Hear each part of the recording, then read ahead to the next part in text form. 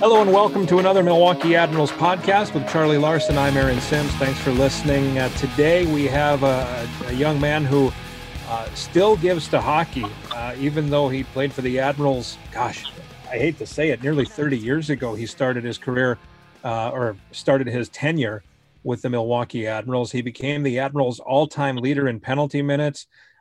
Still a popular player, Charlie. I look back at the beginning of this past season, the 50th anniversary season, and this was a guy that we as an office were all excited was coming in to see everybody. And I know every fan was excited to see Ken Sabourin come back. And Ken joins us now. Ken, thanks so much for the time. How are you? I'm doing great. Just enjoying we've had some good weather here back in Maryland and a little bit of rain right now, but it's been a very nice couple weeks for us. You got to be a golfer, right? I golf. I haven't golfed a ton in the last probably 5 or 6 years, but It's funny you say that because last week I golfed 4 times in a row, and I think my arms are going to fall off. I was just going to say, and I don't know what it's like in the greater DC area, but I can't imagine that November is always the best time to be golfing. No, well, we've had a great November, and we go to the beach here, Ocean City, Maryland. It's about, I guess, about 2.5 hour drive. You're right on the ocean. It's a resort, it's all beach stuff. So we go down there quite a bit to golf, and I went down there to do some stuff with my father-in-law, and we ended up golfing 3 days in a row, and then I came back and golfed here. I don't know why I did that, but I did, and I'll probably hang them up now for a couple months, I would imagine. There you go. Yeah, absolutely. Your back is probably demanding it, I would assume. It's back, but it's my forearms. I don't know why. Maybe I just grip it like it's going to fly out of my hand or something, but my forearms are killing me, and it's got to be that. Nothing else. I'm fine everywhere else. Right. Go ahead. When you talk about gripping, I remember I had an old baseball coach that said, don't choke the bat. It's not a snake. And I think the same can probably be said about a hockey stick. I can't imagine that you had that issue when you were skating. No, well, just because I think something to do with me being a little younger and better shape probably has something to do with it. But, sure. But we used to grip those sticks. Well, I used to grip them pretty hard when I would reef on guys in the middle of the ice. But other than that, I kept it pretty loose. Not like I was carrying the puck up and down the ice all game. So I didn't have to worry about it too much. Aaron mentioned this right off the bat here. Were you surprised when you were back for last summer, how many number 55 jerseys that you were signing at that event to kick off our 50th season? I was. You'd always wonder what's going to happen, and who's going to be there, and somebody coming up to you. I was very, very, impressed, and I was very humbled by it too. All these years, and people remember. I think that was, it's a pretty neat feeling you have. You don't know what to expect, like you say, when you go into it, but then. And you're talking to people and they're bringing up stuff from way back when. You see jerseys with your name on it. It's pretty nice. And it was a great event. I got to hand it to the Admirals and everybody that put it together. It was a really special event, really well done, and it was well attended too. So hopefully they can do some more in the future. But I enjoyed it a lot. And some stories that come out for some people. Talking to a few people. It's always nice to reminisce about the years past, and had a lot of good times in Milwaukee and spent a lot of time there.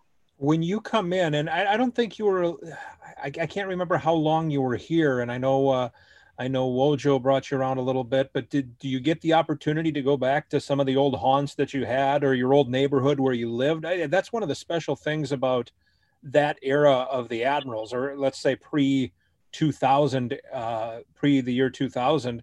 A lot of you guys stayed around town year round. Lived here. Yeah. You were able to develop relationships with neighbors and not just your hockey teammates. Yeah, unfortunately I didn't. I wasn't there long enough, but I know when me and my wife now, we were there. We built a house in Franklin, and we were there for the 5 years.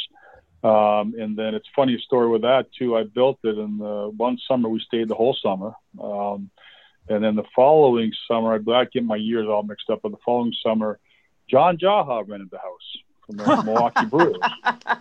So I went to ask Phil Whitliff. I said, Phil, I think I'm going to go home this summer. Just, I'm just thinking maybe, do you know anybody can rent the house out? I mean, I'm sitting there. And he goes, well, why don't you talk to the Brewers? So I did. And then a week later, Jaha, he took the house. So it worked out perfectly. So the next year I came back for camp, and he still had it, the lease, I guess, I don't know, for 2 or 3 weeks. And I said, that's no problem. I'll stay in the hotel. And it was great. And, so, but yeah, we enjoyed it there. We stayed there a lot. And having your own house, and like you said, I got to know some great neighbors, good friends that we still keep in contact with, and we just we loved it there. So it's in the summertime, it gets a little like anywhere else in the winter. I mean, that 6-month cloud sets in, it gets a little tough, but the summertime was beautiful, and going to the fair and state fair and all that stuff with Woj, and it was a lot of fun. Yeah. So by the time you made it to Milwaukee, you were a veteran guy. Did you live full time in any other places? Looking at where you played, like Salt Lake is a beautiful place, a beautiful city. Did you live there in the summer? Yeah. The 1 year I stayed there. Yeah. Salt Lake is beautiful. It's like people don't really know about it unless you've been there. Yeah, for sure. But it was a beautiful, beautiful place surrounded by mountains. The one summer I stayed all summer and trained, and then, we stayed there and we had a blast. And that would be the only other place besides here, meeting my wife here and then coming back here after playing here. So to me, it was, that was the only, every other, like my first year in Moncton, New Brunswick, we just got out of there quick, as soon as we were done. Right. In Florida, my last year in Florida.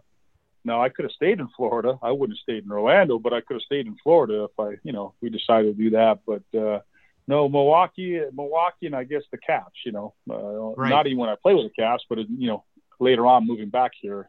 But that'd be pretty much it. Yeah. Let's talk. Oh, go ahead. Go ahead, Charlie, please. No, I was just gonna. I want to get started. Like on your pro career, you're a high draft pick by the Flames, coming out of a pretty successful junior career. And what was it like for you to turn pro? What did Calgary tell you as far as, hey, here's what we want, here's what we're expecting of you, here's what we want you to do? And, it took you a few years until you made it, until you got up to Calgary. So what was their message to you? Well, I think the message back then was, I got drafted in the second round, and good and bad, I guess. Timing's everything in life, as you guys know.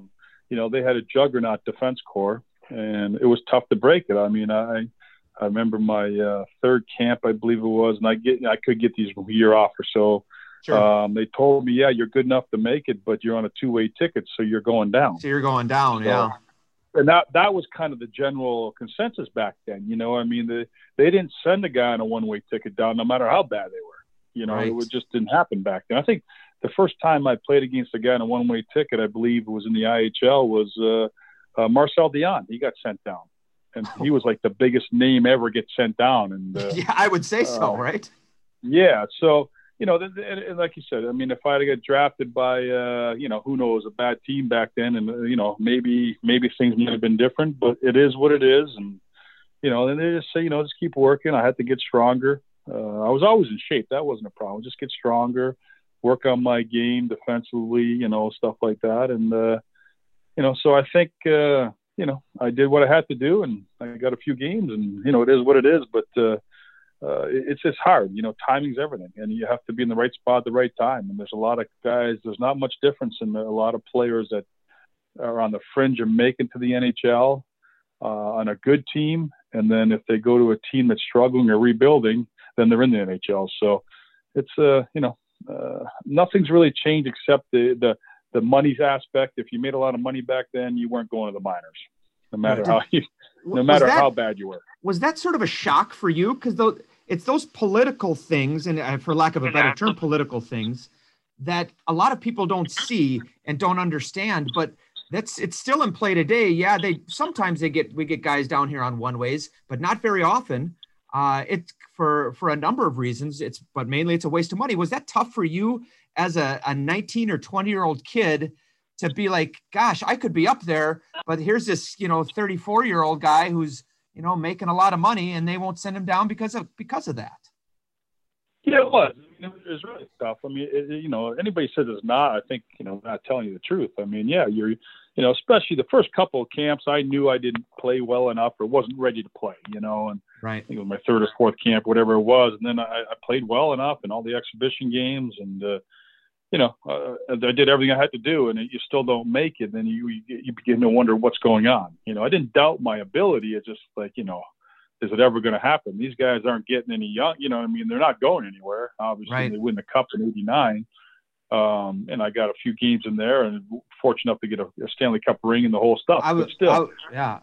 To me, it was like, it's a different mentality. It's just different back then because we didn't have the voice the players have now.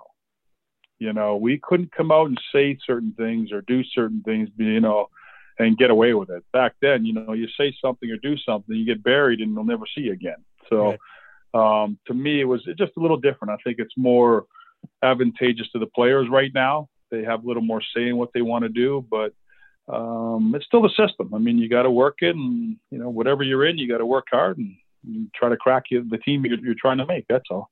Your first couple training camps, Bob Johnson was the coach, right? Yes, he was. He was a very hard coach on junior hockey players. Is that right? Is that right? You think it's because of his college background or what? Yes. So, like, as camps went, there was me. Gary Roberts was a first rounder. I was a second rounder the same year. And back then, there was no 3-hour rule. You could go on the ice as much as you wanted. So we were on the ice twice, and we had workouts twice. So we get off the first one, and after every session, typically back then, you would do a hard skate. Just skate up and down, So you get on your first session, do your skate, getting ready to come off and do your workout. And Bob Johnson famously would come in and say, listen, I need a couple of volunteers for this session. We need a forward and a defenseman. And obviously nobody's putting their hands up, right? So he goes, okay, I think Gary Roberts and Ken Savage, you got to get back out there. So, okay, whatever. Didn't think nothing of it. Go right back out there, figuring we're not going to do the skate. We did it, all right. We'll do the practice and just get off. Well, we did the skate again and did the workout. And then we come back in the afternoon and do it again. We did that like 2 or 3 times. And I'm like, geez, man, is it, sorry I didn't go to college, but gee, don't kill me over it. How about a little something for the effort here? Yeah, exactly. So that was kind of the rumor, but he was a good coach. I mean, obviously. And he was kind of like that year. I remember Neil Sheehy came in as a college guy. And that's a year we were kind of like, I guess the prototype, whatever you want to call it, team. We tested every muscle in our body. I mean, there was muscles that we were testing I didn't know I had. and that was Bob Johnson. He wanted everything tested, not like just go play. So after the first day, you couldn't even move. So, Neil Sheehy was, breaking the machine, doing whatever, real strong and all that. So he loved all that stuff. So that was my first taste of Badger. How much did you come into camp? Nowadays everyone comes into camp and they're in perfect shape. It's not training camp anymore. It's just practice. When you went into camp, how good a shape were you in? I was in good shape. I'm always in good shape. I wasn't. My first year or so, I wasn't strong enough, but in terms of aerobic fitness, I was in good shape. I was always a player that kept in good shape and very fortunate when it came, I worked hard at it, but it came natural to me too. So, and then I got stronger and stronger, but it was different. I was probably right on that like crack. There's a couple players that would come in would get into shape, and there was, maybe half the team that was in shape, and then it started every year after that. But that was kind of the year, well, you know what, right around the year, well, you have to be in half decent shape, especially if you're trying to make the team, So it was kind of changing right around that time. But I was always in pretty good shape. I couldn't, even after every season, I'd probably take 2 weeks off and that was it, and I'd get back at it. And not skating, but, getting in shape. So I didn't like getting out of shape in my career. You don't know this, but I'm going to apologize for it anyway, because we always post this list at the beginning of the playoffs every year. Here's the former Admirals that have won a Stanley Cup ring.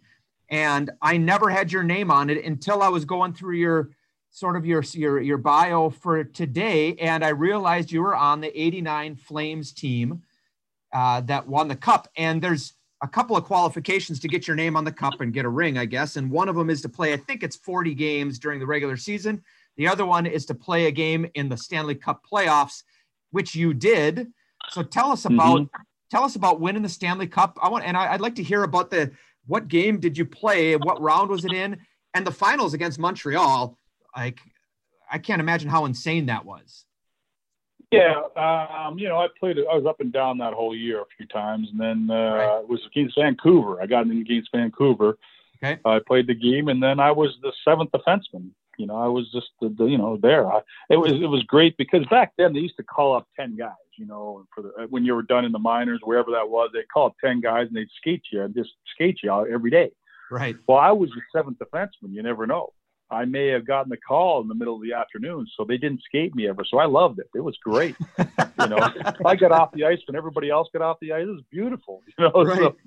So, but I did get against Vancouver a couple of times. Injuries. You were getting ready to go and didn't go. But I remember we were in Montreal and we were in the dressing room in the final game.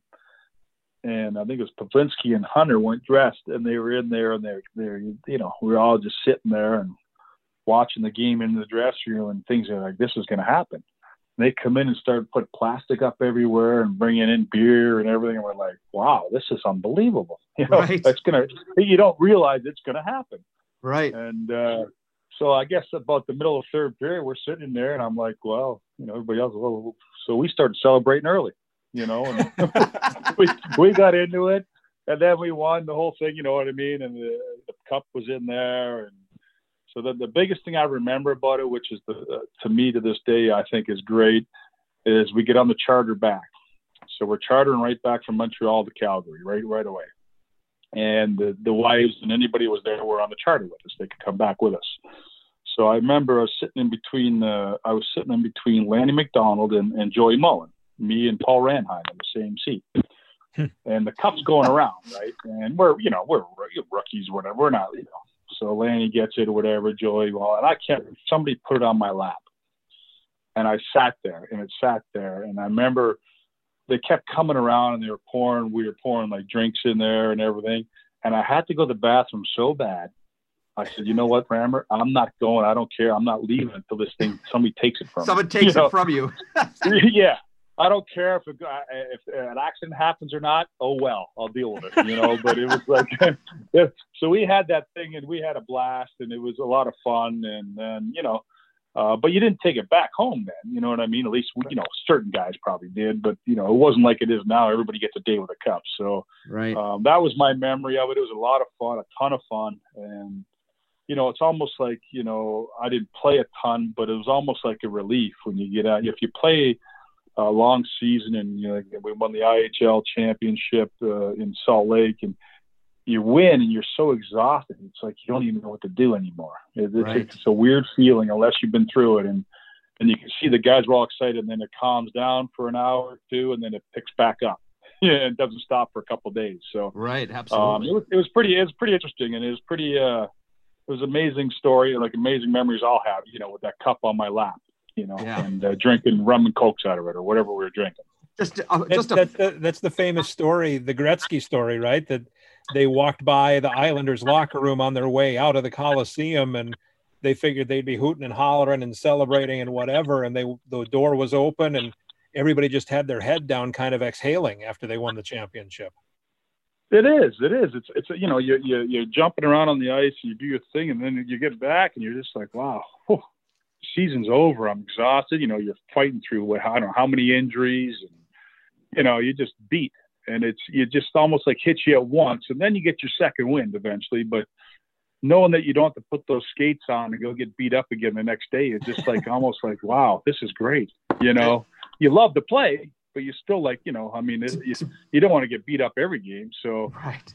It's an emotion that unless you've been through it, it's hard to explain. Like the feeling, the average fan wouldn't understand that. They think, I'll go crazy, but it's an emotional kind of letdown, and then not a good one, and then it picks right back up.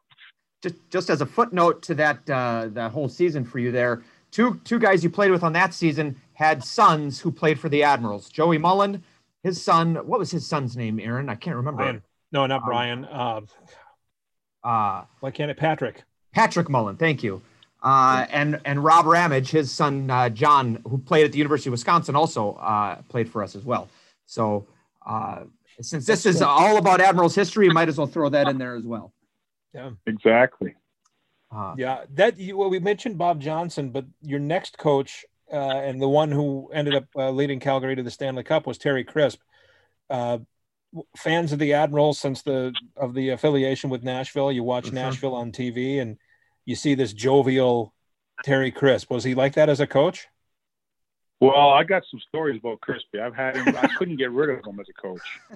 So right. I got drafted as an underage, 16 years old, in the Sault Ste. Marie. Well, he was the coach. He was there for 3 years and left, turned pro.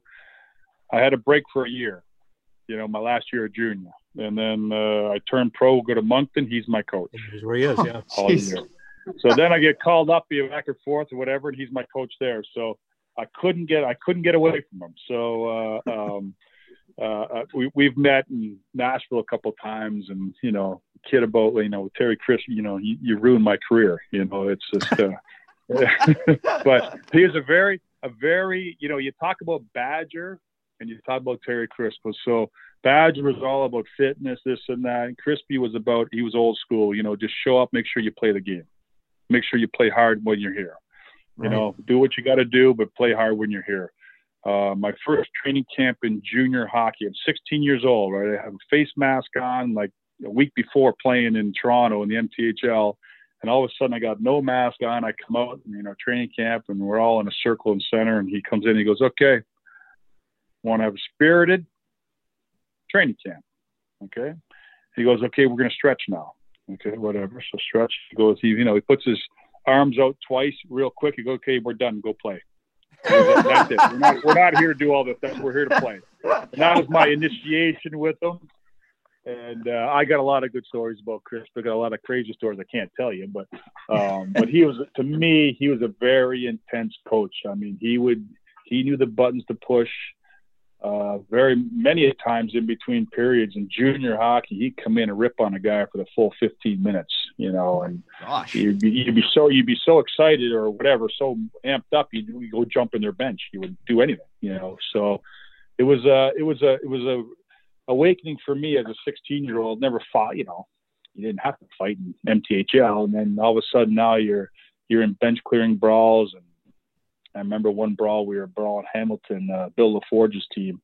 Yeah. I think it might have been my first or second brawl. I can't remember now. And the referee, I fought a guy. The referee comes to me, goes, get to the bench, or you'll be suspended or whatever. So I go to the bench, and Chris goes, "What are you doing here?" I said, "Ref told me get to the bench, or you'll be suspended." He goes, "If you don't get back out there, you'll never play again." Okay, I'm going back out. Yeah. So did you get suspended? No. We used to brawl guys. One would get kicked out maybe on each team, and it'd be a bench clearing brawl. And there was no, it's just crazy the way it worked back then. But so there's a lot of stuff. And Crispy was very. I've always liked Crispy. I've always liked him. A lot of guys couldn't handle his, in your face stuff, but I always liked him because if you give an honest effort, he liked you. Yeah, if you just play the game the way you should, he liked you. The goal scorers always had a little problems with him, but he was, he got the best out of the guys, and obviously made some tough decisions in Calgary, sitting out Lanny McDonald and things like that. But it worked out at the end, I guess. Could he coach that way? Did you see a big difference between the way he coached in juniors and then the way he was in the NHL? Like you couldn't coach like him in the NHL anymore, obviously. But did he soften it all in your view from the Sioux up to Calgary? Yeah, he did. There are certain things. I mean, he still was very adamant about the way he coached, the way he believed in. The way you play, yeah. You couldn't get you couldn't rip a guy for 10 minutes and, what I mean, stuff like that. But right. It was a little different because you're dealing with different mentality. You're dealing with men, not boys, not kids. And so Crispy always knew that. He had you, and, he won. And you respected him, and you didn't mess with him. So, but in the NHL, a little different, obviously. And obviously now, I asked him why he didn't coach. He goes, "I'm ruining enough careers." We laughed about it. So, but he goes, "It's it's different now. It's now you coach individually. He was more of that old school, you know, where you coach as a team.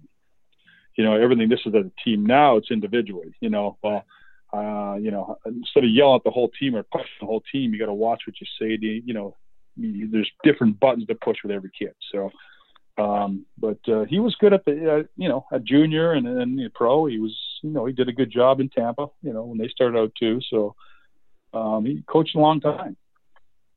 You get traded to Washington, and as Charlie said, Admiral-centric type of show, traded for Paul Fenton to Washington.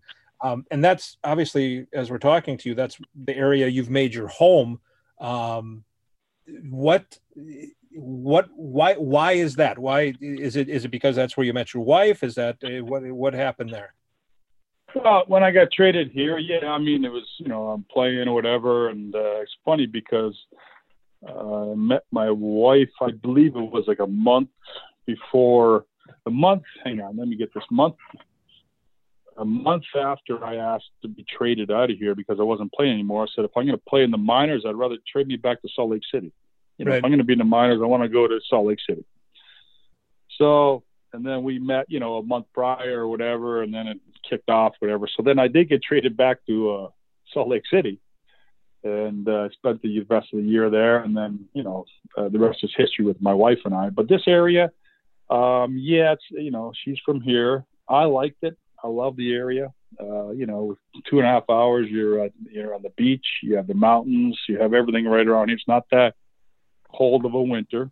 So it wasn't a hard sell for me. For a guy who lived out of a pickup truck for all those years, it wasn't a hard sell to stay here. So it's just, and then I got hooked up with doing the radio a couple of years later, and it's been great since, you know. Right. After that year in Salt Lake, that's when you come to Milwaukee. And I'm curious, were you at a point where you gave up on your NHL dream, or was that still a reality, even though the Admirals were an independent team? No, it was, you know, always in the back of your mind, but I knew I was done. You know, now it was a matter of time. Okay, now I'm starting to settle down in my life. Let's get some security. Let's go to a place. And, you know, and I still love playing. I mean, I love playing.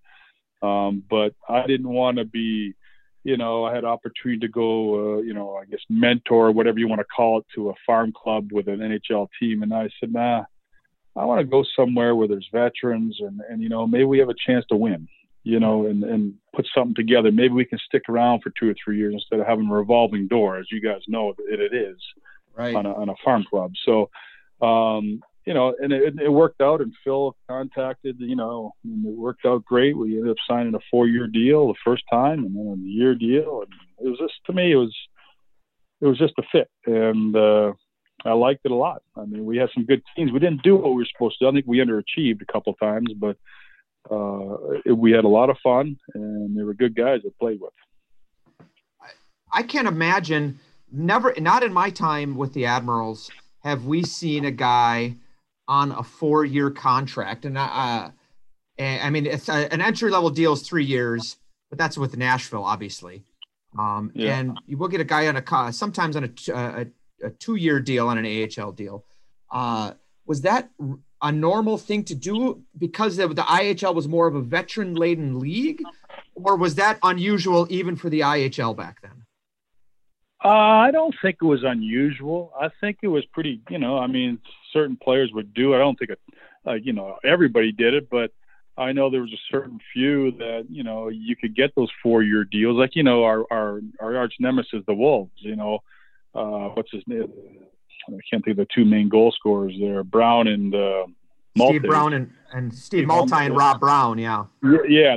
You know, they were on big, huge, I think they were on like 5 or 6-year contracts or something like that. I mean, It was crazy. Right. But that's when the I was doing that. They were attracting the veterans. I guess they wanted a veteran league. You know, they didn't want a young league. And to do that, well, you know, got to make, just like anywhere else, you got to make it worth their while for somebody to come there. So, right. I think that's what it was. I don't think everybody did that, but, you know, I think there's a few guys on our team, and, you know, the Cavalinis and Tony Herkus. Tom Lassen. Yeah, Herkus signed, you know, I don't know what they signed, but it was more than a 2-year deal. I know that. So, right. It was pretty common back then. I think that was when, and then, you know, I don't think you'll ever see that again. You know, it's just the way the game is right now, and it's a young game, and They don't want the old guys anymore. We'll never see something like the I again. And those were really the IHL had been around forever, obviously, and unfortunately, as you look back on it, it was sort of the last gasp. But my God, it was an unbelievable time to be in that league with the cities that were coming in and the quality of players that were coming in, the big name players, the buildings you played in. I mean, what a great era to play. Oh, it was. I mean, I remember going to road trips and going to San Diego, Vegas, San Diego, Vegas, and what's the other one? One other in California. Long Beach. Long Beach. Yeah. I'm like, this is a tough division to be in. I hate this division. Phoenix. We go to Phoenix all the time too. I mean, this is awesome. Then you have to go to Peorias and Kalamazoo's the odd time, but but it was you won't see that again. I agree with you. I mean, it's just you're playing in big buildings. You weren't, a couple of them were. Kalamazoo was a little barn or whatever you want to call it, but Peoria, they all had nice buildings and they were getting pretty good fans. And it was an era where we were very fortunate. I mean, especially we didn't bus a whole lot. We had to fly everywhere. Salt Lake City, you know what I mean? We had to fly. You can't bus so. We were pretty fortunate, so we'd always get out of the cold weather and go to the warm weather. Yeah. And maybe this was just after you play, or this happened just before you played, but the Admirals would fly to Muskegon sometimes and just across Lake Michigan, and day of the game, they'd get on a couple of small charters and fly across. Cause Dougie Agnew would say he loved it because he would take the truck over, him and I don't know if it was Howie Larson or who it was. They'd take the truck over and they'd have a free night because there'd be nobody around because they weren't coming till the next day, but they had to hang the gear. So it was the best for them. Was that happening when you were playing for Milwaukee? No, we never did that. No, we would hub out of, if we were around there, we'd hub out of Kalamazoo. We'd stay at Kalamazoo.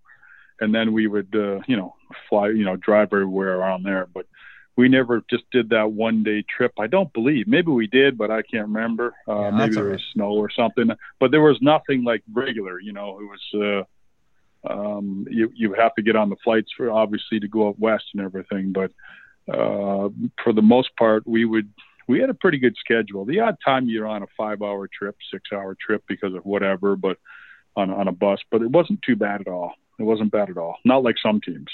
How quickly could it become a team when you got there? Because, and I asked that because it was an unaffiliated team.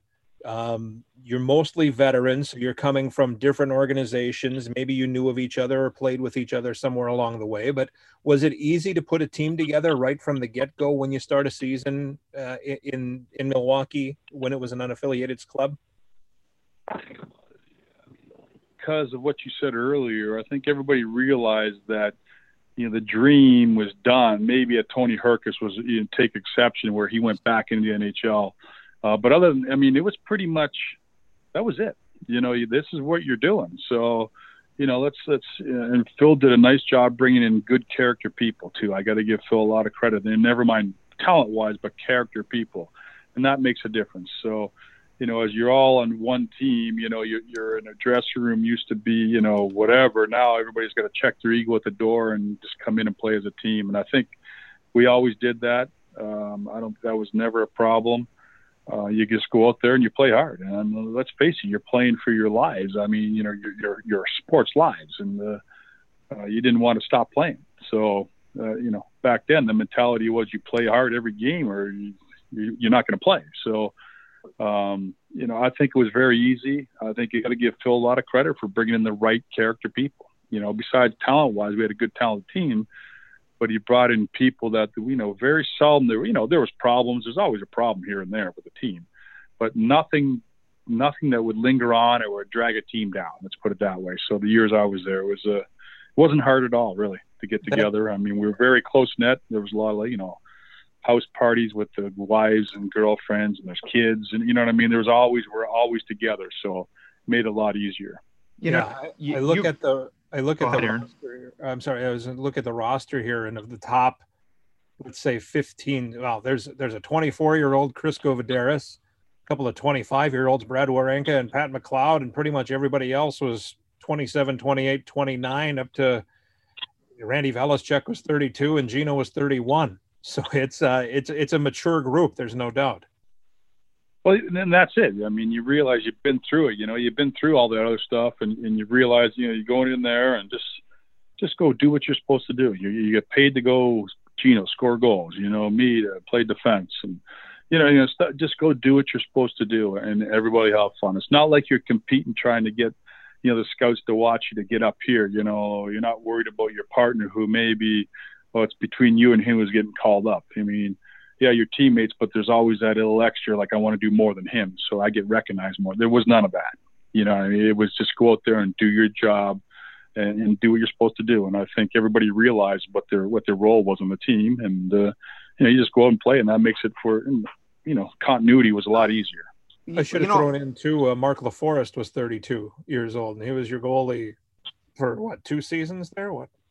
Yeah, he was like, I think about 2 seasons, a season and a half or whatever. They brought him in trees, and he was at the end of his career too. But he did his job, and just different. It was all different. I mean, it was talk about. There were some guys at the point where we talked about earlier about who's in shape, who's not in shape in the camp and stuff like that. And you're funny. There's some guys, was still old school back then, and but it worked out. It was fine, and we had some characters, man. We had a lot of fun. You just never know what was going to happen from day to day. There's some names in Admirals history that we hear about as like the characters, and Mark LaForest is right up there.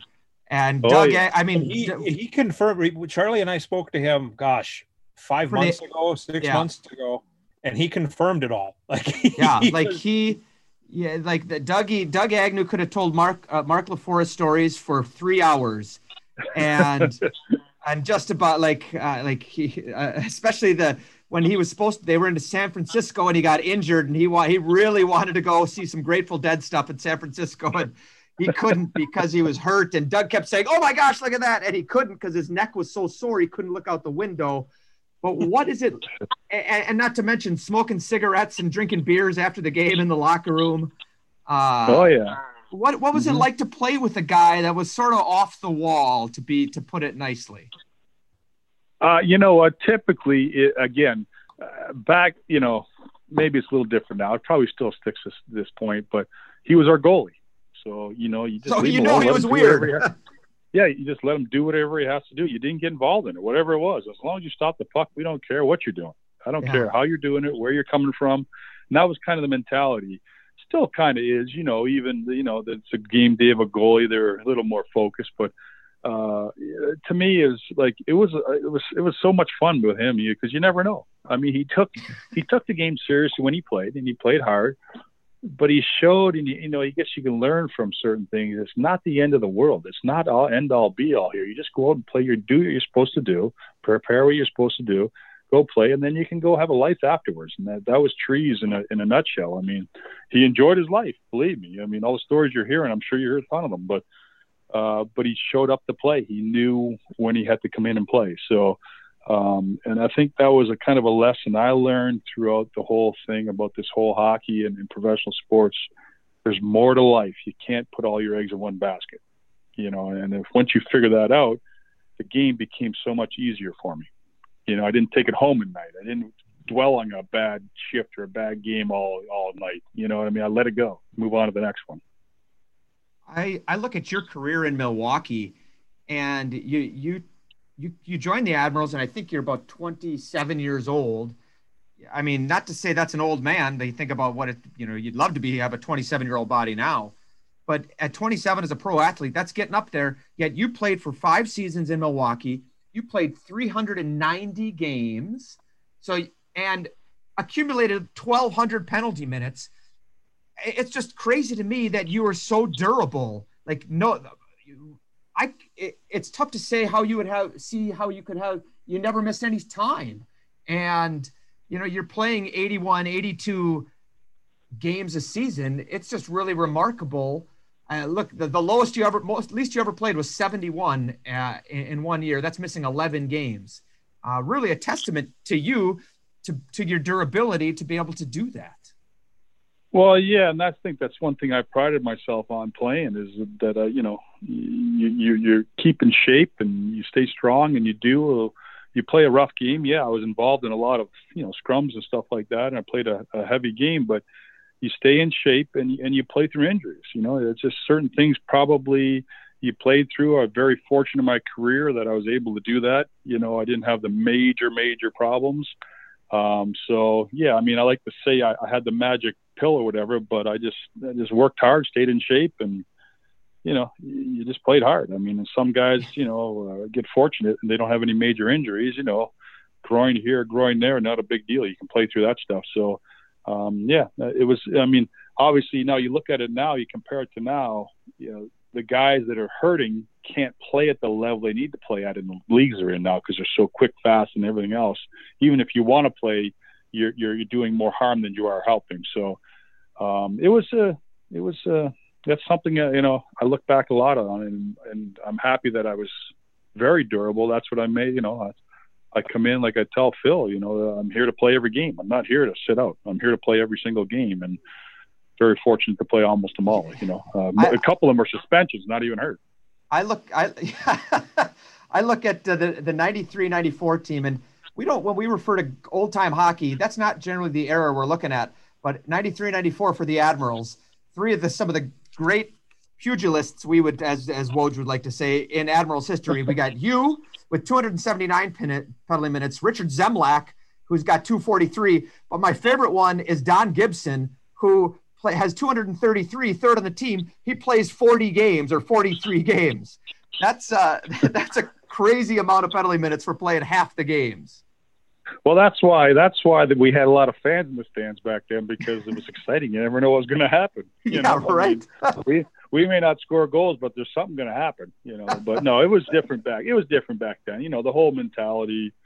You know, you do what you got to do. I mean, you know. It's funny because they always say, why did you end up doing what you're doing? I said, once you start something, you get labeled as that. And then if you're good at it and they're willing to pay you and you play, you know, a game you love, then you just keep doing it. That's what I did my whole career. You know, I started, you know, I'd go after their number one player or whatever and stir up the whole team, and they'd all come after me. And then my guys could go do what they wanted.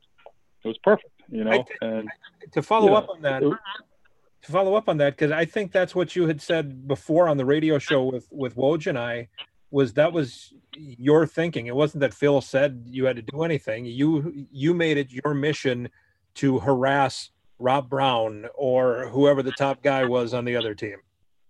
Exactly. You know, and I go after them right away. I mean, and eventually, you know, everybody else come knocking or whatever, but you know, if I could get them off their game and Rob Brown only get 2 points instead of 6 as usual night, I mean, then it was a win, you know, then we had a chance. So, and we've had so many battles, Rob Brown and I mean, you talk about things that have changed. I mean, the stuff we used to say to each other and do to each other. I mean, he would give it to me too. I give him that. I mean, he didn't fold up shop, but I go at him and I mean, you know, it's just like, yeah.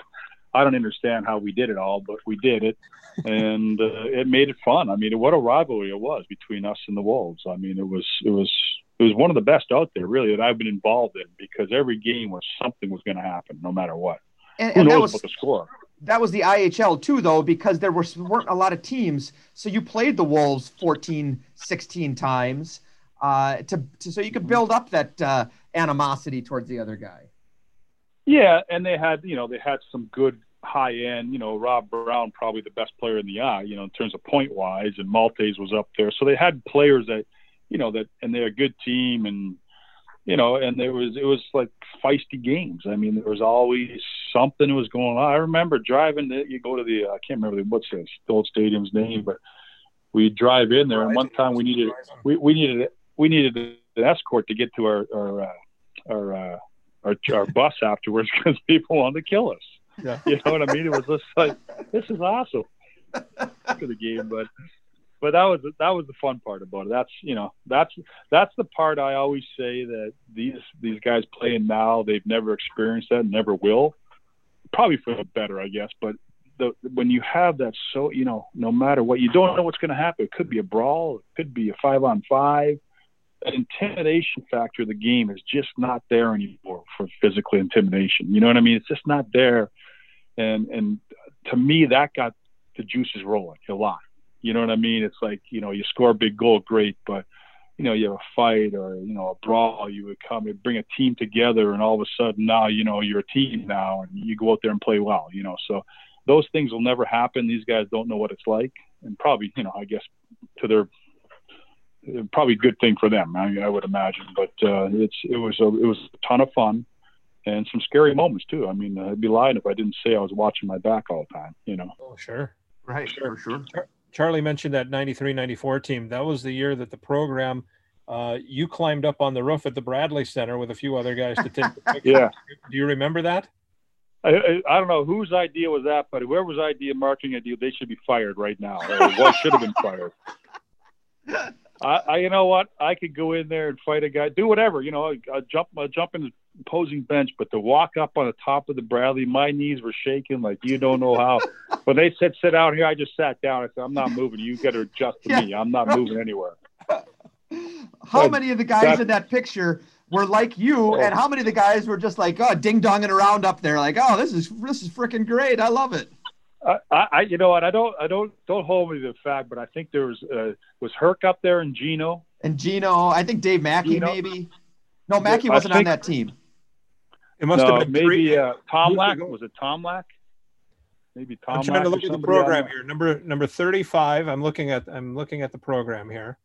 That'd be our goalie, right? The 35 would have been a goalie, which I'm guessing would that have been Mason or Larry Dick? Probably Larry Dick, huh? Larry Dick, I think. Yeah. So he probably, if I remember, he didn't have a problem. It was me, and I think Herc did. And Gino, because Gino hated flying, so I can't imagine him wanting to be up there. So Gino's up there. I don't see Herc, but Herc is not up there. I can't. He's not tell up there. Okay. Gino is. There's somebody with a mustache. I don't know who that would be. That's Mike McNeil. There's Mike McNeil. Mike McNeil. Okay. He probably was okay. Was Mackey up there? Mackey was not on that team. No, he wasn't there on that team. Okay. Yeah, I don't know, but all I know, climbing up, and it was funny because getting on the roof was the easy part. Climbing up and looking down over the rink and everything through all the whatever they call that was the work. I'm like, where are we going? Can't we take a picture outside in front of a sign or something? What do we have to be up here for? And of course, every catwalk is graded, so you can see right through it. Like, why can't you make this a solid thing? Well, we still do it at Calgary. You still walk through the catwalk, and we go there. I have to walk along the top to get over to the booth, to the radio booth. So it's not as bad. They got boards down, but believe me, it's still. I just kind of like walk real slow and go my way. And once I'm in the booth, I don't leave to the end of the game.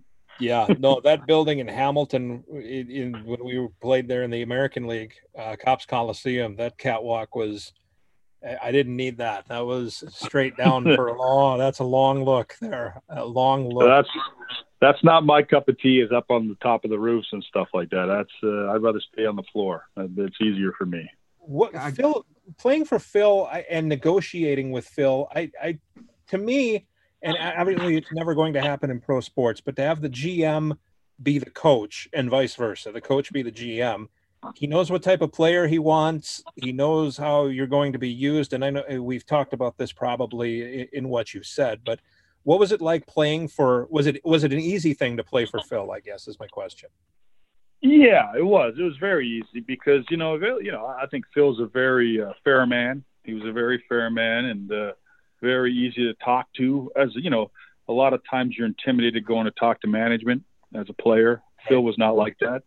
Not at all. I remember him. He'd have us over at his cottage, just kind of hang out and have a couple beers, So it was more like, he did his job, whatever, he had to find his players and do whatever. I'm sure he dealt with some stuff behind the scenes. I have no idea what it was, but very easy, to negotiate. It was easy. It was pretty, straightforward and a very easygoing man. I mean, to me, I think the world of Phil. I think he was great, and he did it in his own little way, and he he would do his thing. And, you know, if he had a problem or you needed anything, you just say, you know, you talk to him like he was your dad. You know what I mean? It's like, hey, listen, I you know, what about this? And he would listen to you and resolve it somehow, you know? So you didn't feel it. You didn't feel intimidated at all about talking to Phil, or Phil walked into a part, you know, wherever we were at a bar or something, nobody would scatter. You know what I mean? Hey, Phil, come on over. You know, that's the type of guy he was, you know, to us.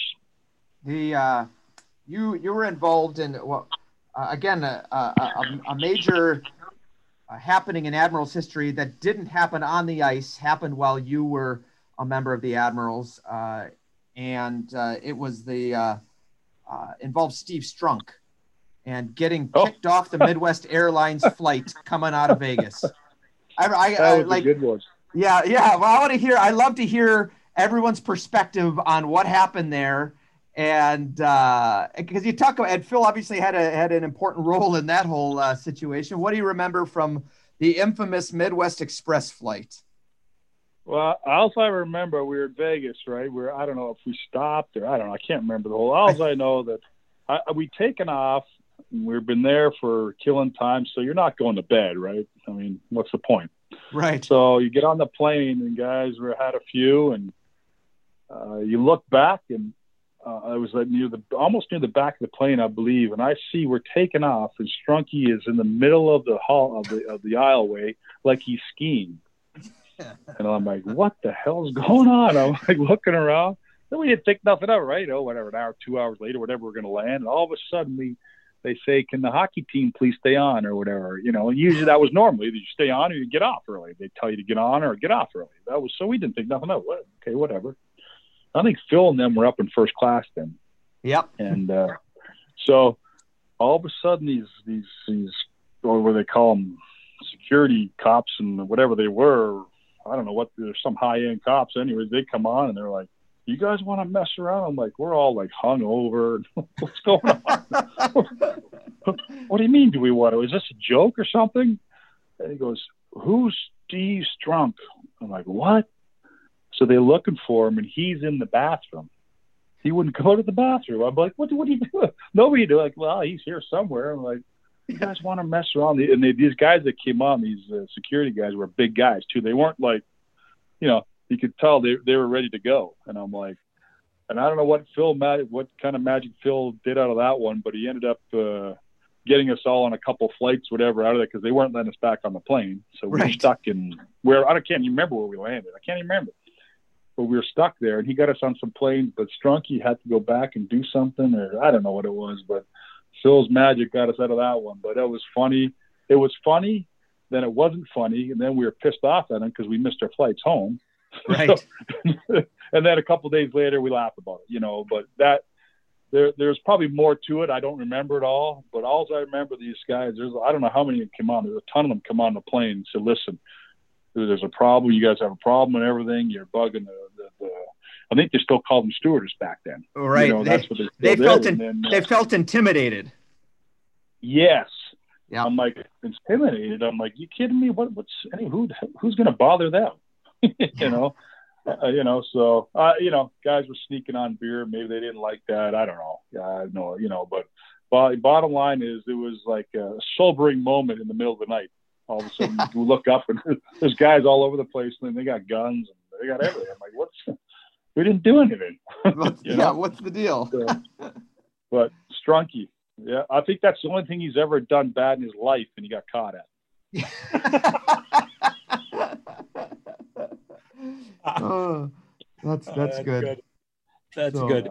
When we like to close these with, and by the way, it was so great to have you in town back in the summer. And it showed obviously that your time here meant something to you, because it certainly meant a lot to a lot of people around here.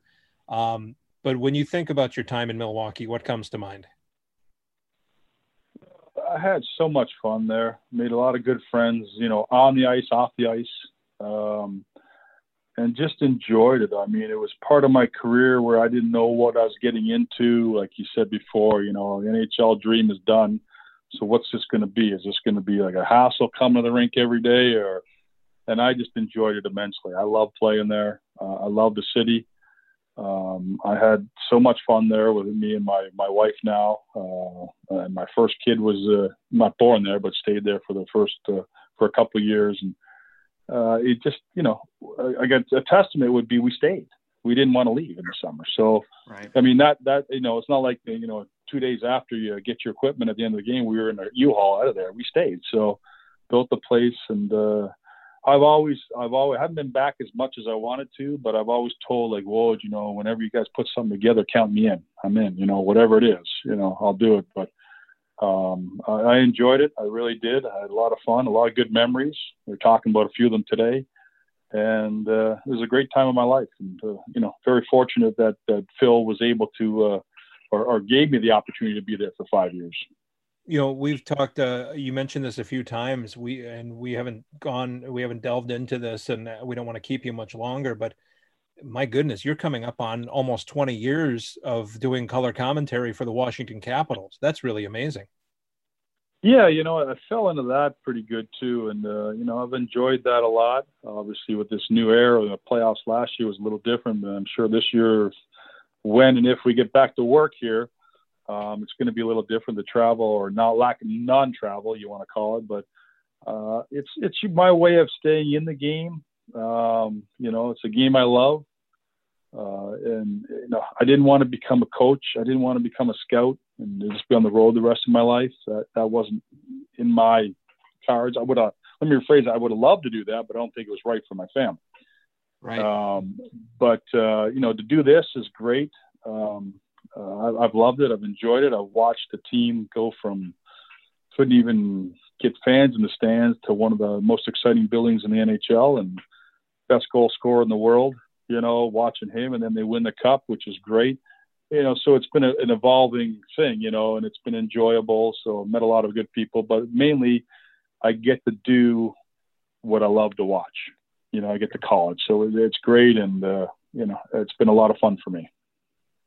Awesome. Charlie, anything else? That's it. Great way to end it. That is a great way to end it. Ken, it's always a pleasure. Thank you so much. You've been really nice to us over the years with all the radio show appearances you've done, and taking a little over an hour to do this here today. We really appreciate it. All the best to you and your family. Stay well, and we look forward to talking with you and hopefully seeing you in the very near future. Well, it's been my pleasure, guys. Anytime. I appreciate it. I had a lot of fun talking about some old stuff. It's nice to reminisce a little bit. Very good. Ken Sabourin joining us. That'll wrap it up. Thanks for listening to this Milwaukee Admirals podcast.